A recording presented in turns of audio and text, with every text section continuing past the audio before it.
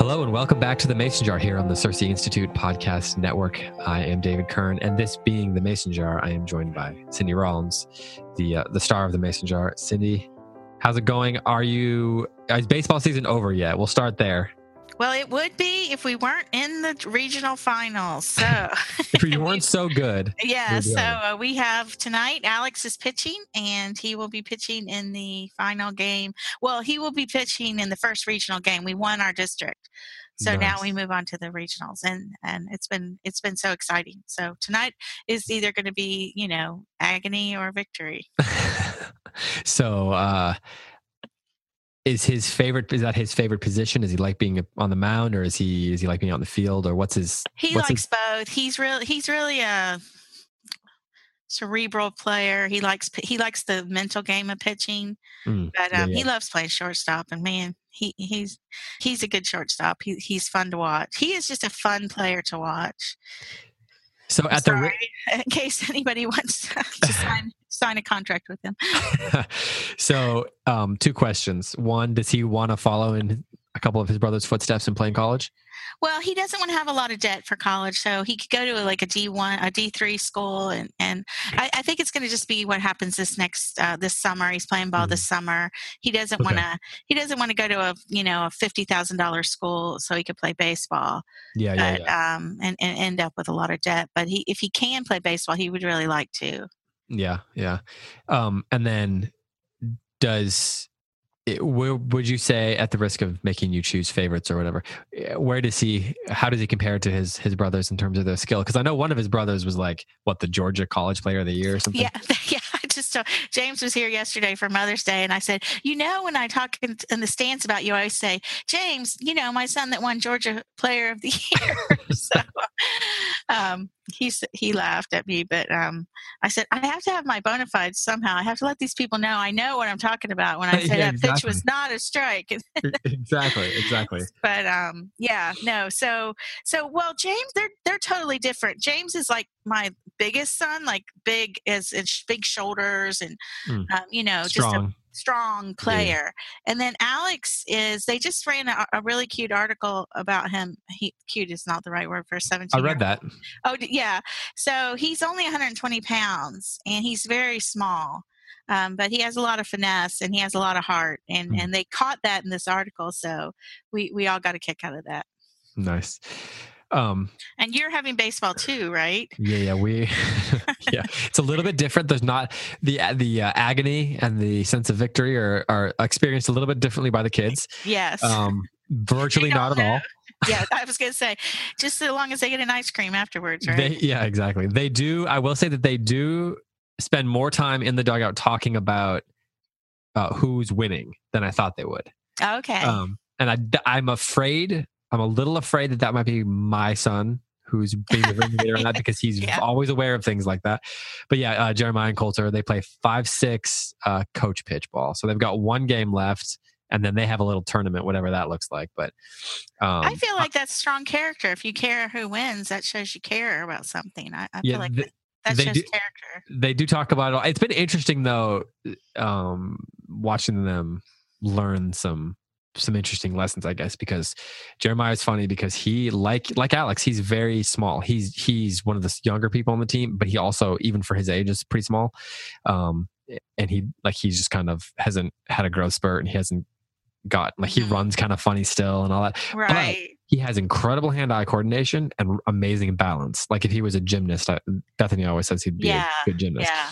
So he's the one that he doesn't hit it very hard, but he always makes contact. Well, that's exactly, and his on base percentage will probably be really good. Yeah.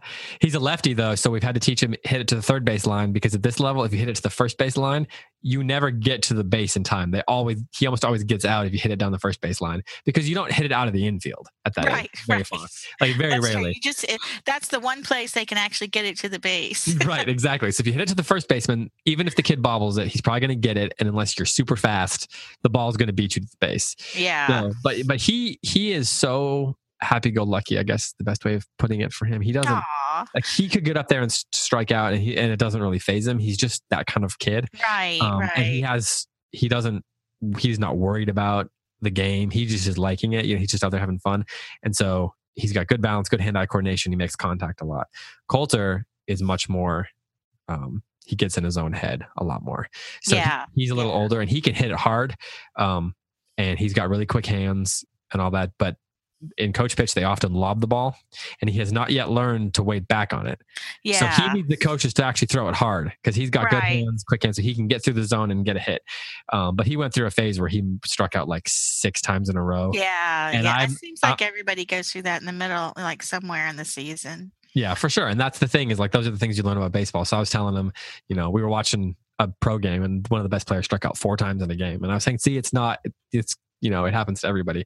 But I was behind the plate helping, I help coach and I was behind the plate. And he came up to me when it was his turn to bat and he said, I'm not going to hit it. I just know I'm not going to hit it.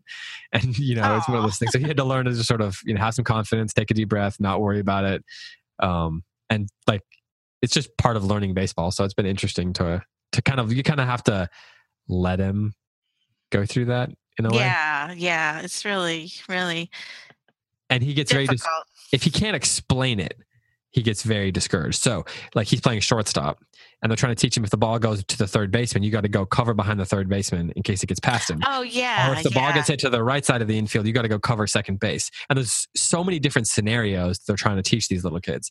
And most of the kids are just like, whatever, I don't understand it. I'll just run over here. He's very much like, if I don't understand all the different scenarios, he kind of gets panicky. Yeah. Because he really wants to understand it. So it's been interesting seeing him process all that too. Well, good, because when he gets to high school, then he won't be one of those kids. You're like, why didn't you go cover third base? Yeah, why was no one saying that? Jeremiah's the one who the ball will like go 10 feet past him and he's staring off into space thinking about why the airplane that flew over or something. Yeah. He's younger though. So. Right. Well, yeah, it's nice when they can play together, and it always helps the little guys to play with somebody a little older. It does. Yeah. Pay attention. Well, I was talking to my. I'm sorry. No, go ahead. No, I was talking to my grandson. I said, Uncle Alex hit a home run, and he said, and he's your boy's age. He's in kindergarten. He said, is a home run? He goes, I think I hit a home run. Is a home run where you run to first base and they say, keep going, go to the next base. And then they say, keep going. And then you come all the way in. I said, yes, that's a home run. He said, well, I did that too. It's a little bit different than that. Everybody's just throwing it all around you. Yeah, exactly. Yeah. Well, I think we've probably exhausted the amount of time that people will listen to us talk about our team. I'm sorry, everybody. I'm sure we've got plenty of people who are in the middle of baseball season too, who are understanding though. We do have a few baseball fans out there. Well, we're here to answer some listener questions, or rather you are, and I'm here to ask them. So we've got some questions here from a couple of people, and we'll try to get through as many of these as we can. This person, let's see, we'll start with this one. You ready? Yeah, I'm ready. Okay. All right. So this person asks whether you scheduled a certain amount of time for each subject, or like say a certain amount of work, or did you sort of combine them? So did you schedule out specific times and amounts of times, blocks of times for each of your kids for each of the subjects? This person says that her kids have lists they work through each day, which the pros of that are that they benefit when they discipline themselves to be focused and diligent. And then also she doesn't have to be a timekeeper. But she also says that the cons seem to be that sometimes they don't manage their time well and their school day drags on all day, which of course is not really the Charlotte Mason way of life. Right. So she wants to know she says she's not sure if the workload for them is too much, and they would rather do it quickly than do it well. So I guess there's two scenarios there. So how do you deal with that question? Yeah, I think that's always going to be a dance, because I think when I was doing my yearly schedules or their daily schedules, I always had the time in mind. And of course, you have a fantasy time, I guess you could call it mom's fantasy time, that how long this will take and the actual time that it really takes. Because I always made a block of 2 hours, say, and it really does cut down on what you can fit in. If you have, say you have morning time for an hour and a half, and then you have math, you schedule about an hour for math, and then you want your kids reading for at least a couple hours a day. And they can do some of that you can count for after school, like free reading. So maybe an hour of reading in the middle of the school day. And then, that doesn't leave a ton of time left. And you're right. In a Charlotte Mason homeschool, you're technically supposed to be done in the morning with your academic work. The thing I would say here is that number one, Charlotte Mason, they went 6 days a week and we don't. Number two, in a large family, you are fragmenting the day a little more than you would if you were in a school. So you are going to be doing laundry, or maybe your kids are going to need to get outside and play at lunchtime or in the middle of the day, or like right after morning time. Maybe people need, 15 minutes to regroup. But your day is going to tend to lengthen out when you have a lot of people and you're juggling all that. I don't know any other way to actually. I mean, I'm sure nowadays with so many amazing moms out there who have figured things out, and we've had a few on the podcast, there are families who can finish things up in the morning and then have the afternoons free. But and, and there is a sense where if your children are not going to, that you want to be careful. You don't want them to just have unlimited free time on their hands. Not that free time isn't good for them, and that they shouldn't have a lot of free time, but they could have free time intermixed throughout their day a little bit if it had to be. So I know the frustration of having a child. Put free time between schoolwork, between gaps. Things. Yeah, I think that works well. I think that that even if you could finish school up by 1 or 2, that would be ideal. For me, in a large family, I think 2 would be a normal time to finish up school. You'd have pretty much, you get up, if you're working from 8:30 to 2 with in and out, you should be able to get everything done. That doesn't mean every child will finish everything. And that's the dance it used to be so frustrating with some of my kids. You would give them their amount of work and they just barely get it done, or they take an hour and a half on a math lesson, when they shouldn't have, should have only taken an hour. And none of that was anything but just, staring out the window or wiggling around because they didn't want to do it. So one of the things that this questioner, this question asker, what's the way we should put that? This questioner says that she's not sure if her workload for the kids is too much. Are there or if it's that they just want to get through it quickly? Like, is it the kids' problem or is it the parents' problem? I guess is sort of the dichotomy she's presenting there or wondering about.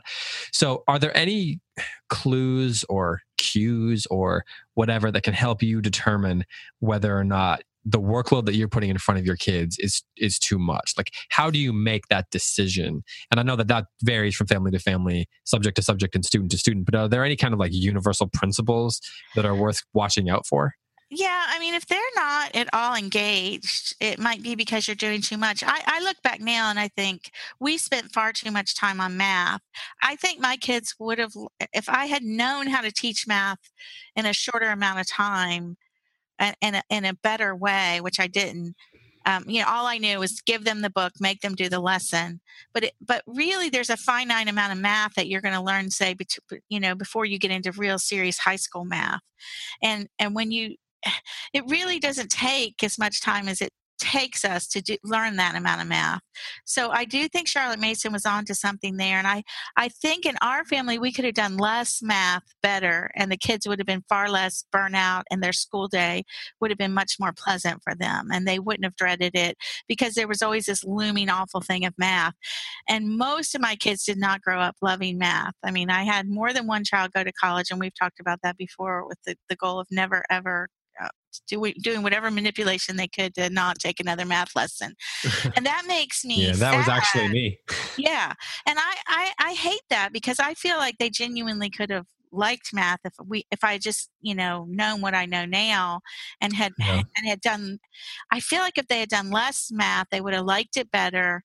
They would have felt hopeful, and they would have learned what they needed to learn. Now, that's hindsight. Either that's a fantasy romantic hindsight, or that is, wisdom. I don't know which it is. So you guys can try that out and see. There's a fine line, right? Yeah, there really is. I think as someone who was sort of in that same boat, where like when I got to college, I was taking basically logic courses as math credits. Yeah. And through the philosophy department, actually.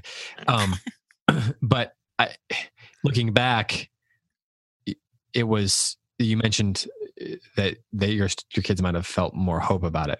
And I think that was sort of one of the things that I always felt about math. Like, I know I sort of recognized what I was good at and what I wasn't good at, and that I wasn't naturally gifted in math. Like, I didn't naturally see how math worked. It didn't come mathematical way. Yeah, it didn't like come naturally to me. So it took a lot of work, and the volume of it became really overwhelming. Like, to get every lesson down and to do really well in every test and all that, it became overwhelming, and it felt like a hopeless situation. So then it becomes, then that's where you just do enough to kind of get by, right? Because you can kind of, there's more hope that you can get by than there is that you can excel.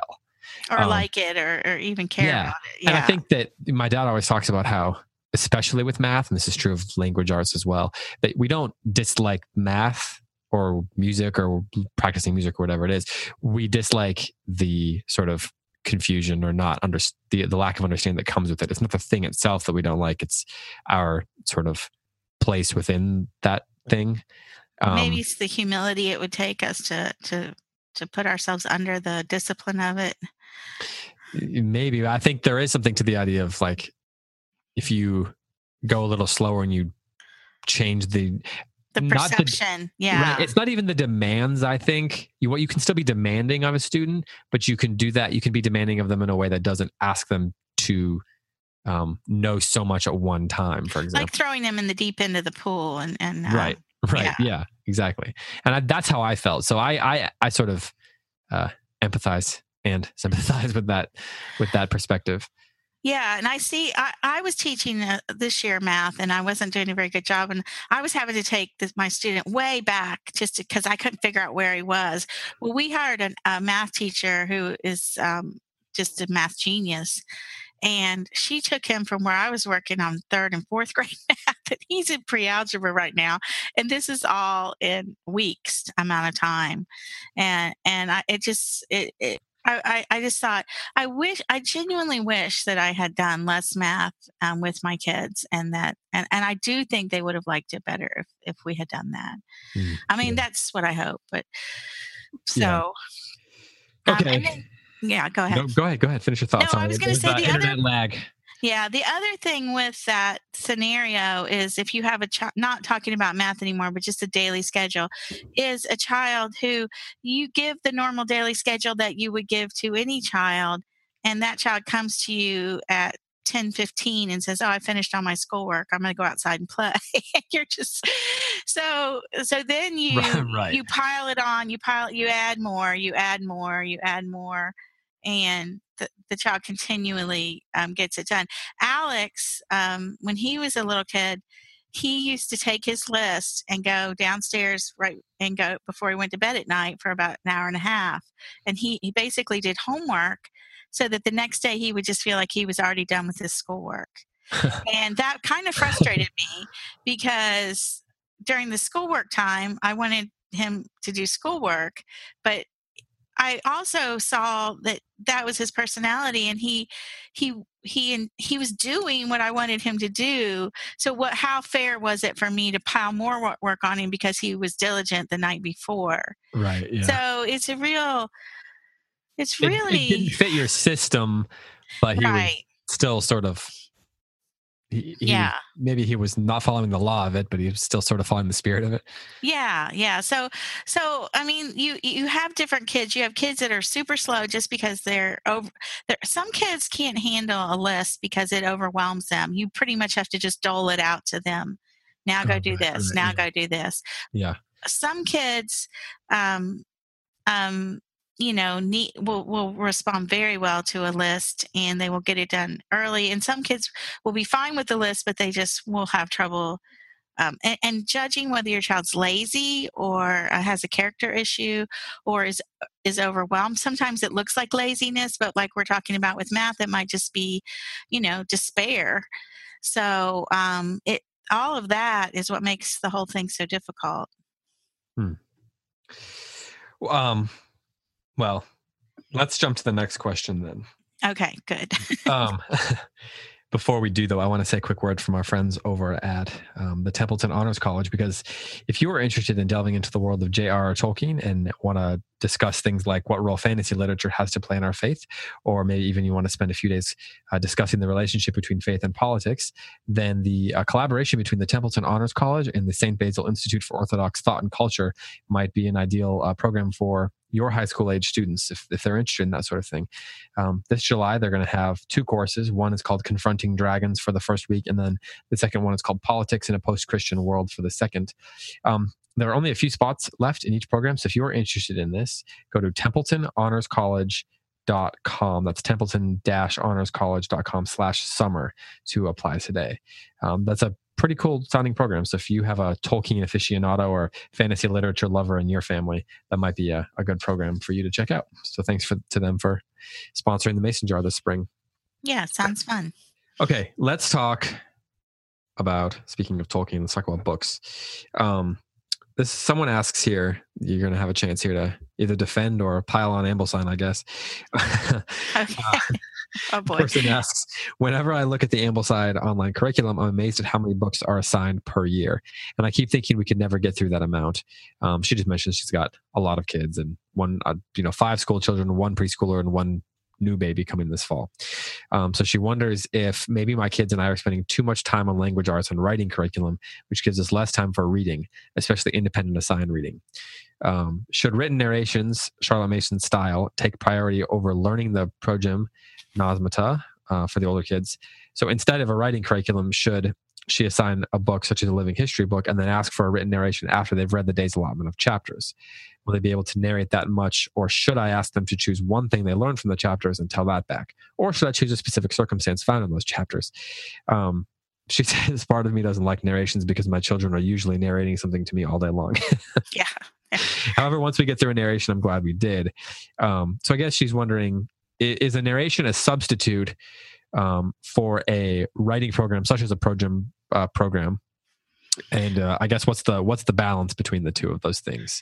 Well, first, you want to have the narrations down before you add anything. I mean, there are plenty of kids who can handle some Projem stuff on top of narration. If you have time and your family culture fits that in, but you would not want to have the Projem stuff going on before and not the narration. So what she was saying, say your child reads a couple chapters in a book and you ask them to narrate. I personally would just ask them to choose something from that chapter to write a written narration on. Let's say they're 6th grade through 8th or 9th grade. And I think she later asked a question about oral narration. So anytime you can get an oral narration, anytime you have time to get an oral narration, and in some families that's not going to be as much time as we'd like to pretend it is. That's fantastic. Any oral narration you can get from any child, no matter how old they are, that's fantastic. Then moving into written narrations, you want to have one of those going from something they're reading each day. But I would let that be up to them. I would either assign the book and each day rotate that, or I would let them choose. If you want to make sure they're narrating across the curriculum, then you're going to have to assign which book they narrate from, because often they'll just narrate from the same one.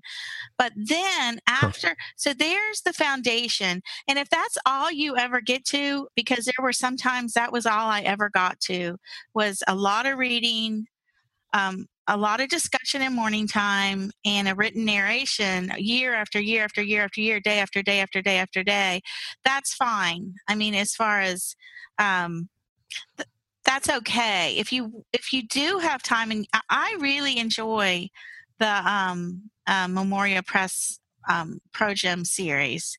I thought it was fun, and I like to as a teacher, I like to have those things to pull out. The kids enjoy the fables, and that group, and they don't have to be super old, maybe 10 or 11, where they can really enjoy doing some of those exercises. I personally have never used a curriculum as designed. I always if it says it takes a week, it might take me 3 weeks, it might take me a month, it might take me 1 week, but as long I think some of those exercises have a lot of value, and the kids enjoy them, and so I think there's something you can do, but they would not ever replace a narration as far as getting the child to think and process and put down on paper. And of course, at this point, I'm going to say, if you really want to know about narration, then Karen Glass's book, Know and Tell, will cover a lot of this. And you can pretty much trust Karen on that, because she is an English teacher also. She has a degree, I think, in English, and she knows what she's talking about. And she covers some of the, all right, now, how am I going to prepare my child for college now that he's writing narrations? What programs can I use to help me get to that point? And I always add this because of Circe, but I genuinely, I teach my students outlining, but I teach them using Circe's Annie system, because I feel like that's just a tool they're always going to be able to use. So that's the writing part of the question. The Ambleside part of the question is, I know a lot of families who don't have any trouble. I think with year 1 and 2 of Ambleside, you can get those because you're in charge of the mom is really doing all the reading, and the mom. I think I fit in those years before in a year, 1 or 2 year period. When you get up to the older years, like year 7, I never finished those years in the amount of time. Now, I'm a plotter, so I never quit. I kept doing it. When we came back to school in the fall, we just started where we left off, and we finished, and then we started the next year. So if we finished year 7 in November, then we might take off time for Christmas and then start year 8 in January. It doesn't, when you have a large family, you're also picking, you might have some group things going. So you might be, whereas like say your child would be Ambleside year 1, Ambleside year 3, Ambleside year 6. You might just have group time for some of the spine books. So you wouldn't be following each of those years' spine books. You would just combine all your kids together. And that's what the Ambleside for Groups does also. It just takes those big spine books like This Country of Ours, Our Island Story, and it puts them together with the group and rotates them over the years. And it just, wherever your kids fall in, it's just fine.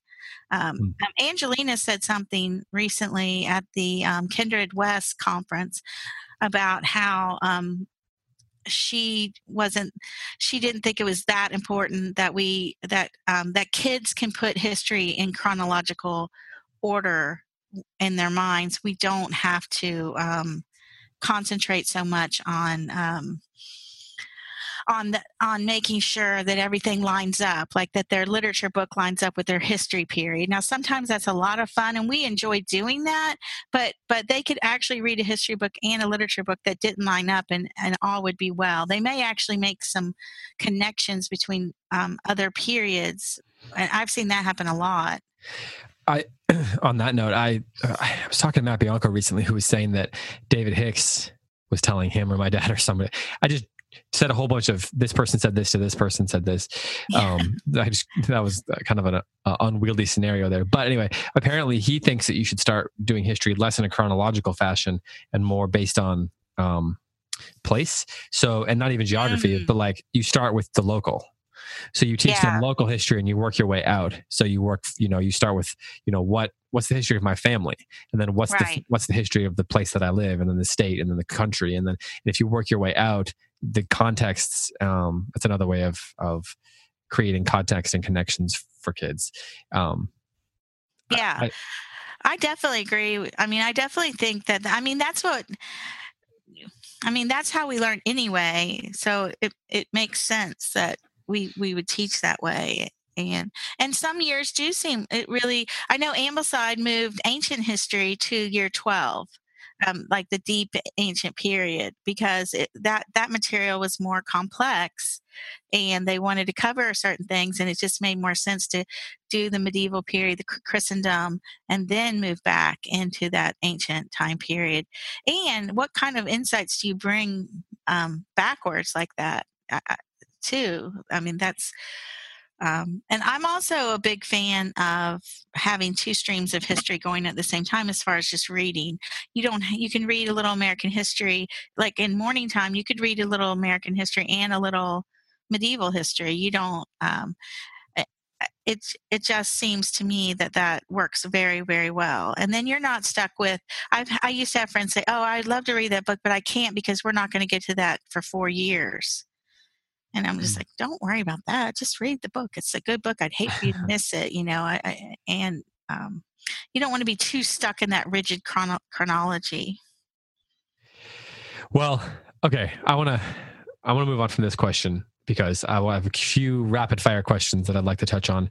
The people have posted on the Facebook page. We got some good feedback on that last time. So we covered those 2 questions in some depth, and then let's spend a few minutes on some rapid fire ones. Okay. I know it's a little abrupt, but I want to get these in for some people before we have to say goodbye for this Q&A episode. Someone asked, she says, I've seen the suggestion to fit reading aloud in during meal times. I'm curious if anyone who does this could clue me in on when you as the reader take time to eat. So that's a very specific question, but I guess the more general question is, did you ever do reading aloud during meal times, like as a family, whether your husband or you read or whatever? And if so, did that work for you? We did it a little bit. I wouldn't say that we did that a lot. We did it around meal times. Like we might eat supper and then go sit in the summer and then go sit outside and read aloud in the evening. So that happened. Every once in a while, I tried to read aloud during breakfast. That didn't do well. Sometimes we'd read aloud during like a tea time. I think hooking it up to the meal without actually doing it during the meal, if you decide. But nowadays, if like you tagging it on to the end of the meal, you mean? Yeah, like after the meal or before the meal, or you know, we're going to read the Bible and then we're going to eat breakfast, or that kind of thing is really, I mean, using the meals to anchor the day is very helpful, and it can anchor your reading aloud. But yeah, I can't say that we ever got into the habit of doing that, although I know that there were times when we did do that. We read aloud a lot in the car. Now, nowadays you can use audiobooks, but it wasn't that easy back in the day. We usually didn't have a car that even had a tape player, so we would. What's a tape player? Yeah, what's a tape player? Who knows? It's always messed up, that's for sure. But yeah, so, and then, you know, let alone the tapes. Yes. So it was more like many trips, 3 or 4 trips we took, we would read Farmer Giles of Ham out loud. That was like our family car trip go-to book. That was fun to read aloud in the car. Although when we got a 15-passenger van, it became really difficult because you couldn't hear everybody. The reader would kind of have to sit in the middle and then really shout. So that kind of tailed off at that point. But yeah, I mean, it's hard to hook those things. I mean, I think that's just the individual family, how that's going to work in the individual family. Okay, so another question here. Someone asked about kids who aren't voluntary readers, and she mentioned that she's interested in implementing a sort of a rewards program type thing, like the ones that are done by certain companies or the library. Mm-hmm. Do you have any ideas on this or any other advice for kids who are maybe not voluntary readers? Did you have any kind of reluctant, like they just didn't enjoy the time where they had to sit and read aloud or read to themselves? Yeah. I mean, we did. And what I did for reading, I don't really believe in rewards for reading. What we did with our kids were, number one, because we had a large family, we wanted free pizza. We did do the Book It program, and that helped. I remember that. Yeah, it was really and you know, the kids loved it, and it was very motivating for the new reader, and we just wanted free pizza. Of course. So that was one thing. We had one reward system for reading in our family, and that was when you read your first 100 books, like from the first Bob book to, you know, we'd write that down.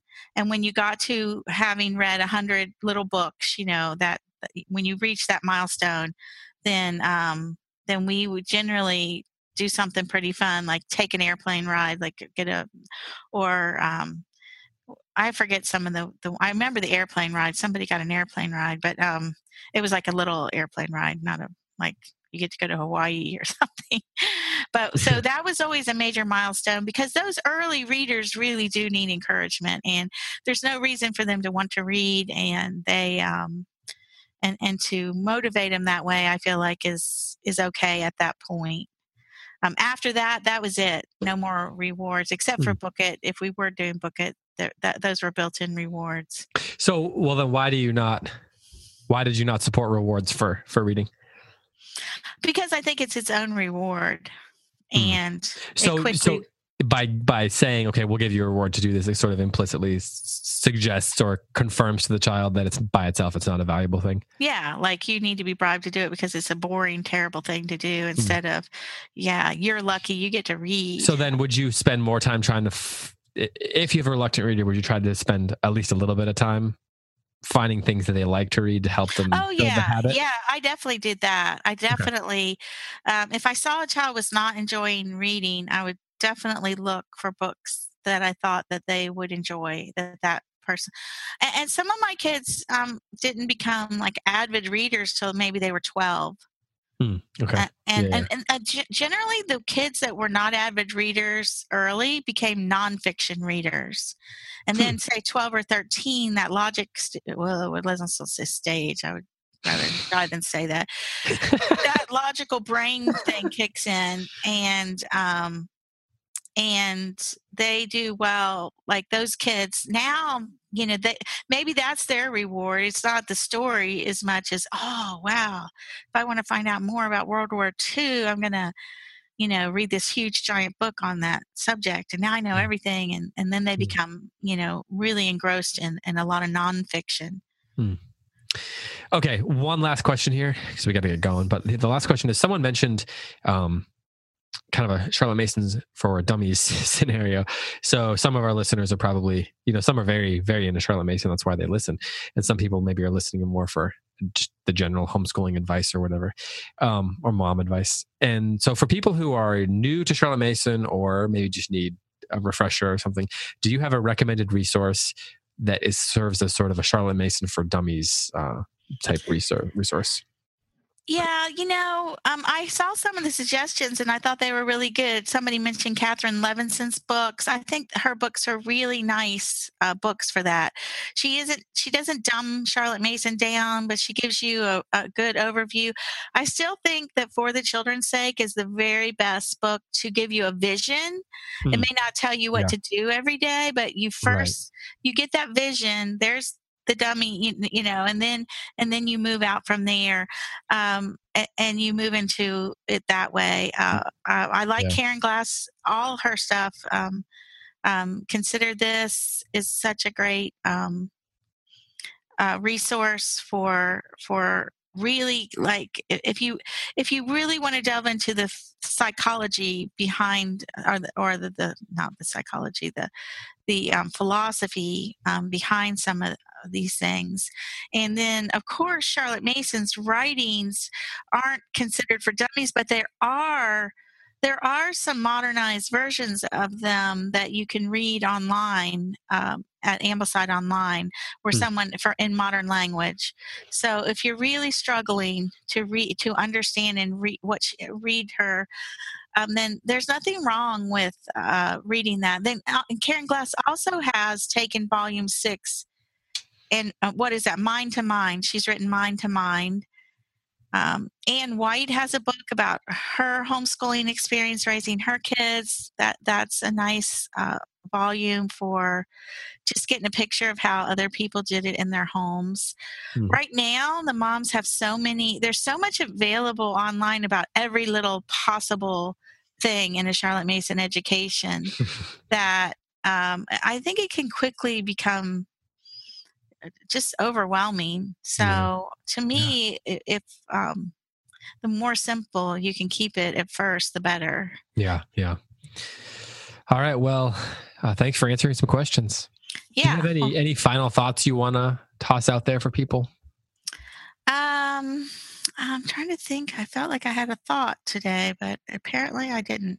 Well, it's the day after Mother's Day. Do you have any Mother's Day thoughts? Oh, that's right. Well, I hope everybody had a good Mother's Day, and I know motherhood is can be tricky, but for many of us, and I had a tremendous.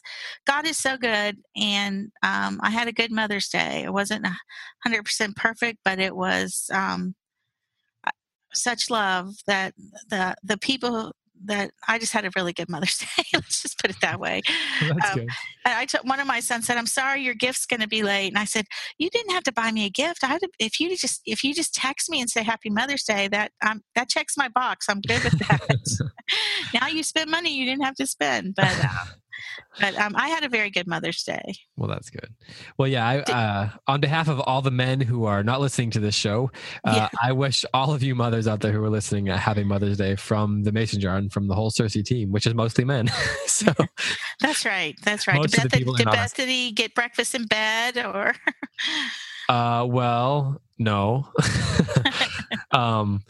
She did stay home from church though.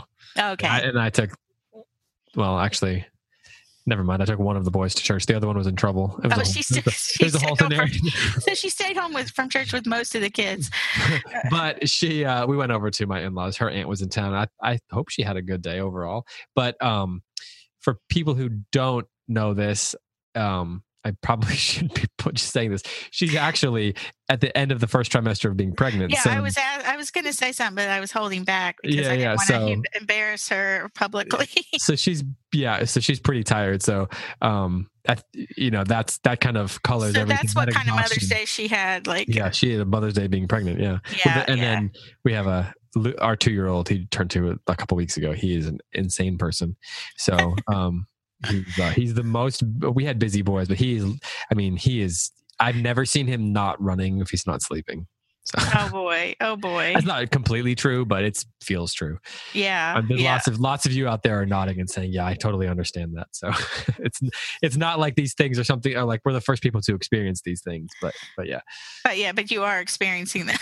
yeah, and in the moment, like we obviously love him a lot, and he's a great kid. Sure. He's extremely sweet, but he's just so busy and it's exhausting. So, yeah. And I'm gone, a bunch in the spring, so that doesn't help. The exhaustion factor for her. So, I bet. I have I was thinking about how I have a lot of, I guess just a lot of sympathy for. I've got a sister who's a mom who is a military wife.